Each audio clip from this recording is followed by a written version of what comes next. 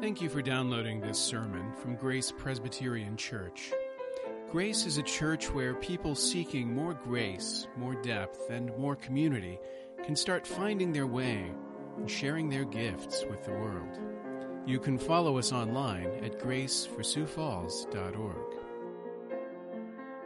Christians, when they argue about baptism, as we tend to do, focus on a number of themes, a number of subpoints. One of them is efficacy. We argue about what baptism does, if it does anything at all. Another one, popular argument, is mode. How should one be baptized? Should you be fully immersed? Should you be sprinkled? Should you be just moist enough to know that something's happened? How is that to be performed? When we're not arguing about mode, we also like to argue about to whom. Should the sign of baptism be given? Should we only baptize those who have been converted and come to faith? Is it also appropriate to baptize infants?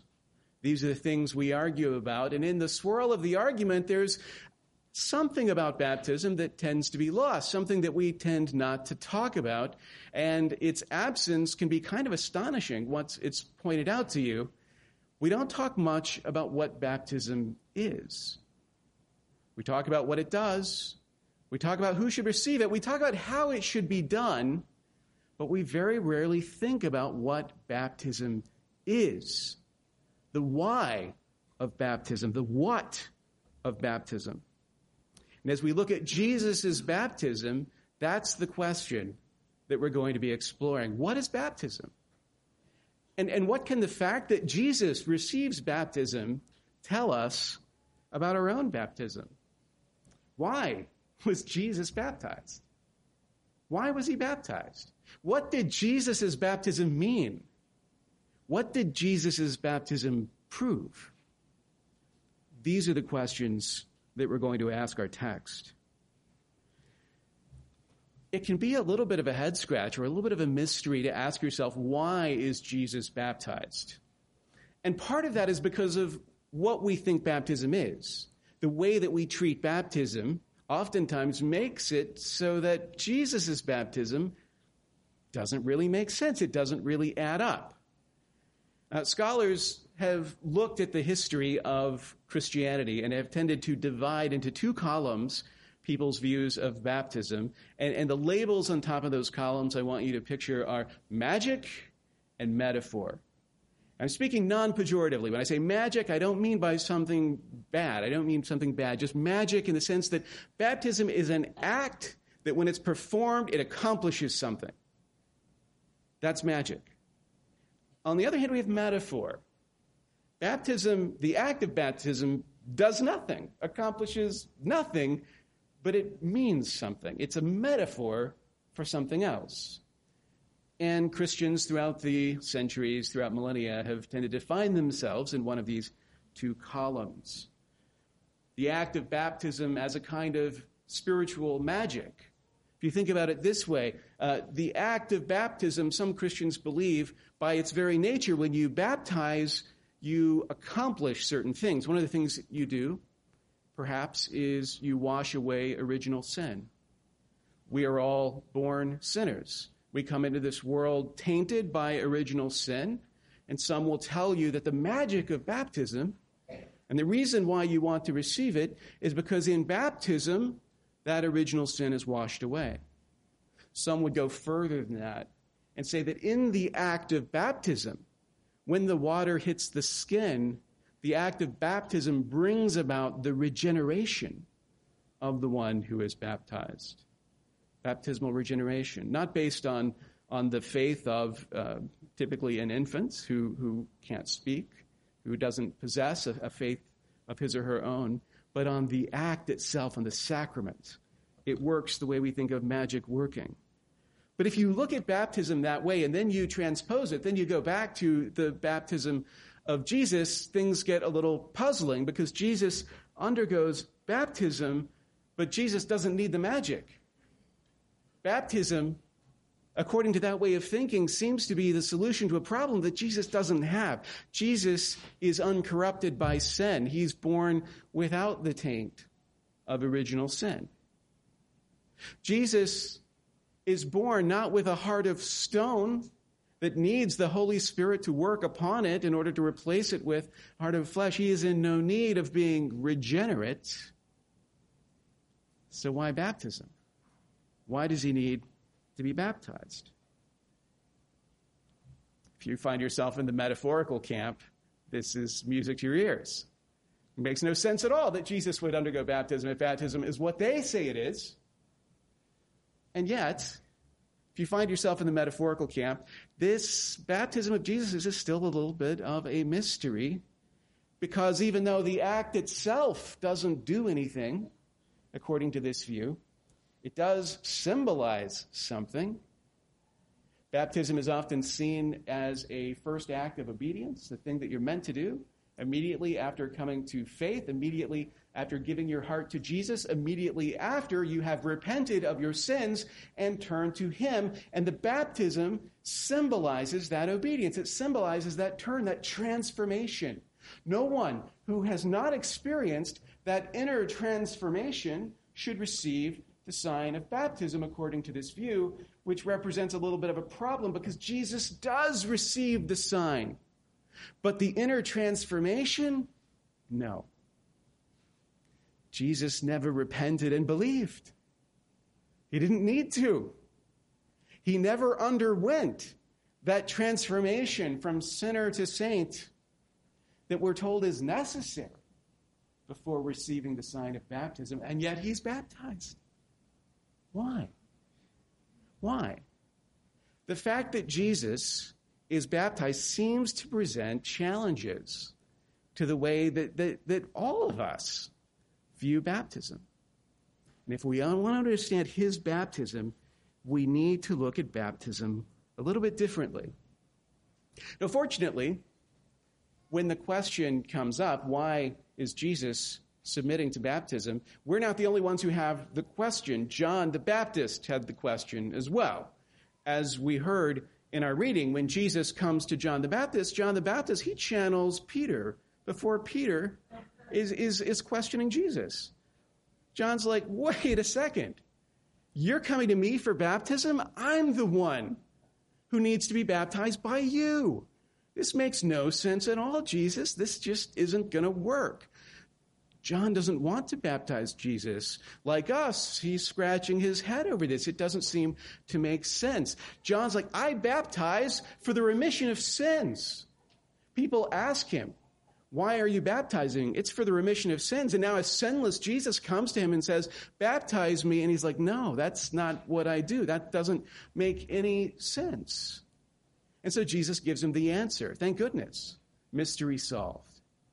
Jesus says, let it be so for now, John, because it behooves us. It's good for us to do this in order to fulfill all righteousness. To fulfill all righteousness. What does that mean? Jesus says it sounds conclusive, but what does it mean? Fortunately, this is one of those instances where the connection between words in the Greek parallels the connection between words in the English. So when Jesus says to fulfill all righteousness, the word that he uses there is connected to the Greek word pleroma for fullness, word for fullness. In the same way that when we say fulfill, the English word fullness is kind of suggested by that.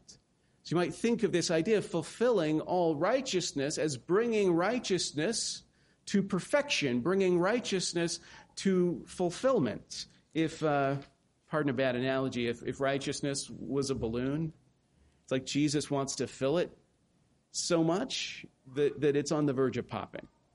Righteousness as an abstract idea is the balloon, and what Jesus wants to do is inhabit it, to fill it, to stretch it, to put everything into it that it could possibly hold, perfect righteousness.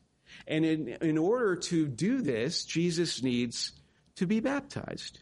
By submitting to baptism, he will do this. Baptism is a good thing. In fact, when Calvin turns himself to this question of why is Jesus baptized, he comes up with two reasons, a general reason and a specific reason, each reason with a different direction. The first is directed towards God. The general reason is directed towards God, and it fits very well with Jesus' words. Calvin says that the reason Jesus is baptized is that he might render full obedience to the Father. In other words, Jesus has come into this world, and he is determined to do all the good. Not just to avoid sin, not just to avoid doing evil, but to do all of the good, to fulfill all righteousness, full obedience, perfect obedience to the Father is what Jesus is determined to do. And so he goes to John to be baptized to perfect that obedience. It is good to be baptized. But again, why? Why is that good? Why is it good? That brings us to the special reason. If the general reason is directed towards God, the special reason is directed towards us. Jesus is baptized that he might consecrate baptism in his own body, that we might have it in common with him. He's doing something that we will do, and he's doing it visibly before us, so that in taking on the sign of baptism, we see that we are taking on Christ, who went before us.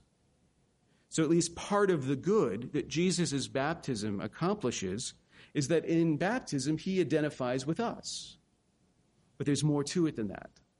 There's something richer than that. We can't really appreciate the fullness of the significance of Jesus' baptism until we start thinking of our salvation and of our baptism covenantally.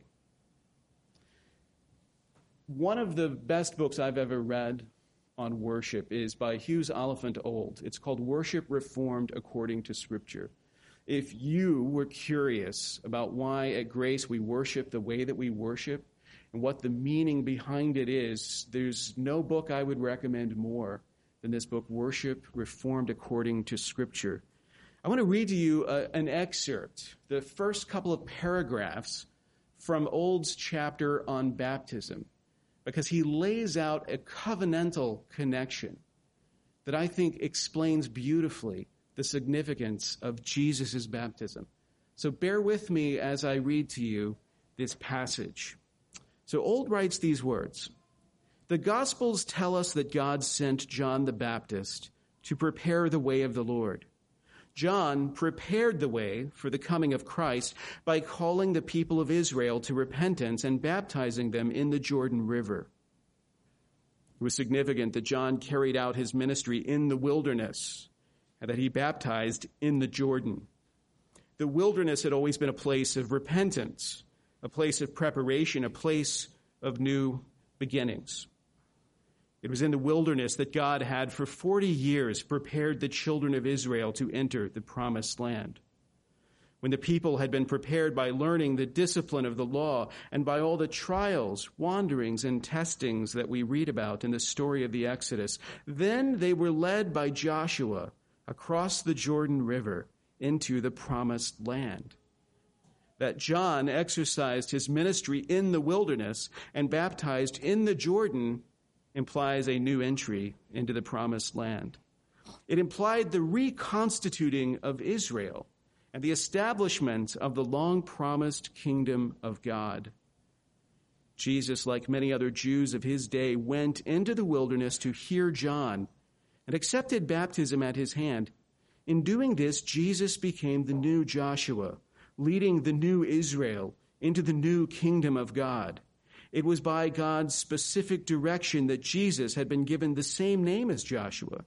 The name Jesus is but the Greek form of the name Joshua. Jesus was baptized not because he needed to have his sins washed away, but because it was part of his ministry to lead the new Israel into the new kingdom of God. Through baptism, Jesus entered into the kingdom of God, and through baptism, the disciples followed Jesus into the kingdom. Even today, in baptism, we too enter into the kingdom of God, the visible church.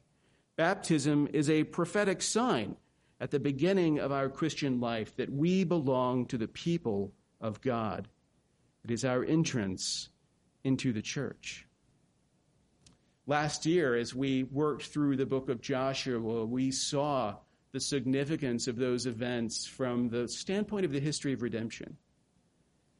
And now, what Hughes Oliphant Old is pointing to is the connection between that Old Testament history and some New Testament history as well. When we think about the ministry of John the Baptist and we look at it geographically, we see that there's a profound symbolism in what he's doing.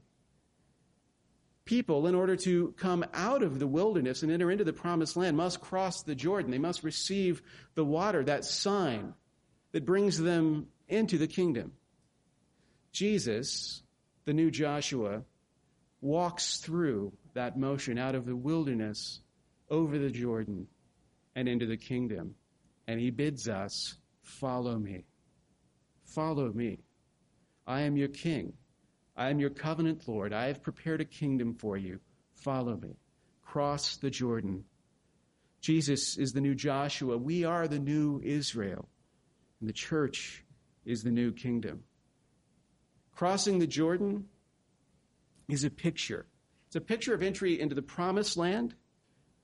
But also, when we talk about crossing the Jordan, there's something else that we talk about as well as crossing the Jordan. If you go back to your old American hymns and you start singing about crossing the Jordan, you are singing about your death. You're singing about the idea of passing from this life into the next, because there's a connection here.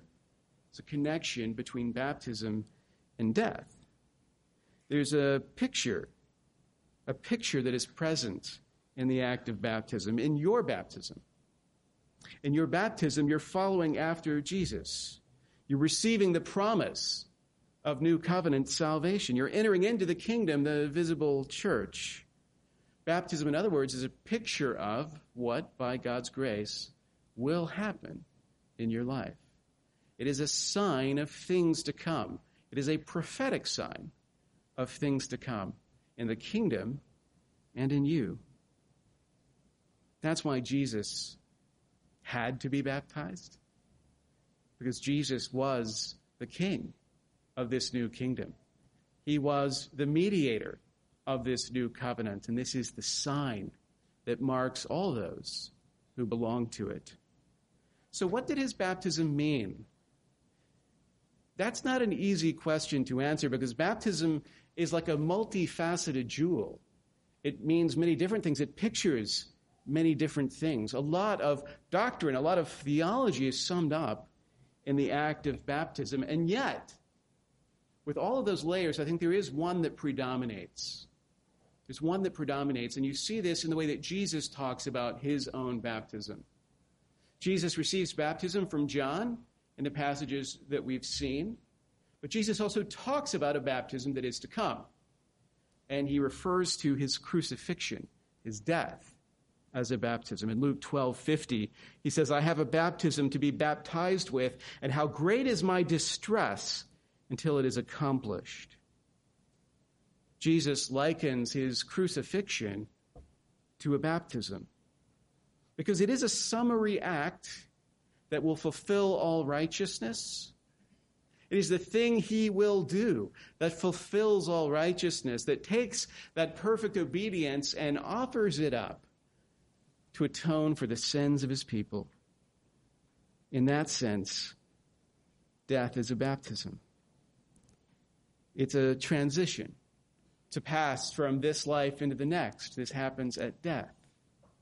It's as if when you look at baptism, Jesus' baptism, it speaks. And it says, look, this is what I will do for you. When Jesus submits to baptism, his actions say, look, I will endure death for you and be raised again and be exalted by the Father because of it. And all of those things are present in submitting to baptism, a picture of death, burial, and resurrection.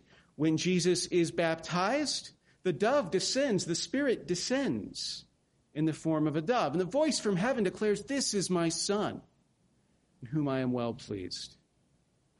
All of it is there. Humiliation, death, resurrection, exaltation. All of it pictured in that act of baptism. There are more layers to baptism, of course. When we look at baptism, we also see a picture of repentance. John was baptizing for the repentance of sins. In that similitude that we see in baptism to crucifixion, there's also a connection to the death of the old self and the life of the new self. In Romans 6, 3 and 4, Paul says, "Do you not know that all of us who have been baptized into Christ Jesus were baptized into his death? We were buried, therefore, with him by baptism into death, in order that, just as Christ was raised from the dead by the glory of the Father, we too might walk in newness of life." Baptism also pictures cleansing of sin. When Saul becomes Paul and he's blinded and Ananias ministers to him, Ananias says these words to him in Acts 22. Paul recounts them. Ananias says, "And now why do you wait? Rise and be baptized and wash away your sins, calling on his name." So clearly in baptism, not surprisingly, is this picture of washing, cleansing from sin. It's significant too, though, that when you're baptized, the name of the one that you're baptized in is the name of the one you're covenantally linked to. So when Jesus gives the Great Commission, he commands the disciples to baptize in the name of the Father, the Son, and the Holy Spirit. They're being baptized into the Trinitarian God, into his covenant community. In the same way that in the Old Covenant, Paul says in 1 Corinthians 10 that all of those people in the Old Covenant were baptized into Moses in the cloud and in the sea. So in the cloud, the pillar of cloud that led them, in the sea that crossed so that they could pass over, they were being baptized into Moses. They were being administered by these signs into this covenant community of which Moses was the mediator. Of course, in baptism, the Spirit is bestowed. We see the Spirit descending like a dove at the baptism of Jesus, but it's also in baptism that we receive the Holy Spirit as well. Peter said to them in Acts 2, "Repent and be baptized, every one of you, in the name of Jesus Christ for the forgiveness of your sins, and you will receive the gift of the Holy Spirit." Baptism in the New Covenant is the functional equivalent of circumcision in the Old Covenant. And one of the reasons we struggle to understand baptism is because we forget that connection between old and new, and because things aren't re-explained for us in the new, and we forget that you can go back to the old and find the precedent, we don't quite know what to do. But if we go back, we see that there was a sign of covenant membership in the Old Covenant, and Paul makes the connection very clear in Colossians 2:11 and 12. "In him also you were circumcised with a circumcision made without hands, by putting off the body of the flesh by the circumcision of Christ, having been buried with him in baptism, in which you were also raised with him through faith in the powerful working of God who raised him from the dead." So there you see all of this, the identity with Christ in his crucifixion and resurrection that's pictured in baptism. Also the parallel between baptism in the New Covenant and circumcision in the Old. So baptism, it isn't magic, but it isn't just a metaphor either. There's a third way. There's a third possibility. And it's what we call in the Westminster Confession a means of grace. Baptism, like the Lord's table, is a means of grace. It is a thing that God uses to impart grace. Let me give you the definition. This is from the Westminster Confession, chapter 28. Baptism is a sacrament of the New Testament ordained by Jesus Christ, not only for the solemn admission of the party baptized into the visible church, but also to be unto him a sign and seal of the covenant of grace, of his engrafting into Christ, of regeneration, of remission of sins, and of his giving up unto God through Jesus Christ to walk in newness of life. So all of those layers that we saw from Scripture that are represented in baptism, all of them are encompassed in this idea of baptism as a sign and seal of the covenant of grace, pointing to all of these things. And baptism has a real efficacy as well. Baptism actually does something. It's not just an empty metaphor. The efficacy of baptism is not tied to that moment in time wherein it is administered. Yet Even so, by the right use of this ordinance, the grace promised is not only offered, but really exhibited and conferred by the Holy Spirit to such, whether of age or infants, as that grace belongeth unto, according to the counsel of God's own will, in his appointed time. In other words, in plain English, baptism is symbolic, but it is more than just a symbol, more than just a metaphor. It is efficacious. It confers grace, the confession says, but not by magic, not by virtue of the act itself, but by Christ working in it and through it. It is a means of grace that God uses to impart grace, not always at the moment that it's administered, but in God's own time. That's what baptism means, but what does baptism prove? The events around Jesus' baptism lead to 3 declarations concerning him. In John 1, you get 2 of them. John the Baptist, after the baptism of Jesus, when Jesus approaches, John recognizes him by declaring to everyone, "Behold the Lamb of God who takes away the sins of the world." Behold the Lamb of God who takes away the sins of the world, a declaration of covenantal salvation. Here is the sacrifice that God promised in the book of Genesis, the lamb that would be slain. Here he is. Here is the Lamb of God. That's one declaration. John gives us another. He's given a sign. You will know who the Messiah is. You'll know who the one who will baptize with the Holy Spirit is, because he's the one on whom the Spirit will descend and remain.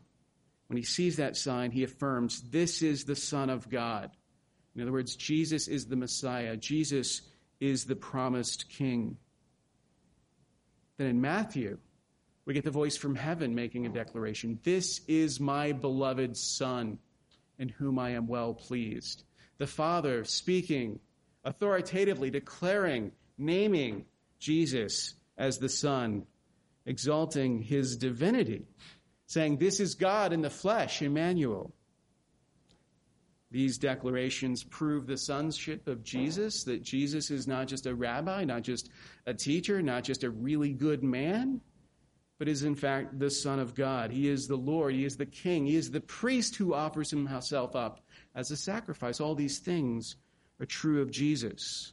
But that declaration also proves something else. It proves the Father's delight in the Son. This is my beloved Son, in whom I am well pleased. This is emotional language. A voice from heaven saying, I love him. I love him. My beloved Son, I am well pleased in him. I take pleasure in him. I'm filled with joy in seeing him. It delights me to see him fulfill all righteousness. That's what the Father is declaring. That's what is being demonstrated in this baptism. Jesus not only is demonstrating his determination to do all of the good that is possible, but the Father declaring his satisfaction, his delight, his joy in all that Jesus has done and in all who are in Christ Jesus. Because the declaration of the Father's pleasure is not limited to the Son alone. The joy that the Father takes is not limited to Jesus alone. It is a pleasure, it is a joy that he has in us as well. In your baptism, the gift of salvation was pictured. When you look to your baptism, it speaks with the voice of the Father saying, you are mine. You are mine. Your salvation is an expression of the joy of the Father, of his delight. It's not just that God is showing mercy in salvation. God is showing joy in showing pleasure, exuberance. He delights in saving. He takes no pleasure in judgment, but he takes great pleasure in salvation. When you think of Christ's baptism and you think and reflect on your own, remember the saving work of the Spirit in you is a work of joy. It's a work that God takes delight in. And that joy is a proof of God's incomprehensible and uncontainable love for you. Thank you for listening. You can find more sermons from Grace and information about joining us for worship by visiting our website at graceforsiouxfalls.org. We also invite you to visit the iTunes store and subscribe to the Sermons of Grace podcast.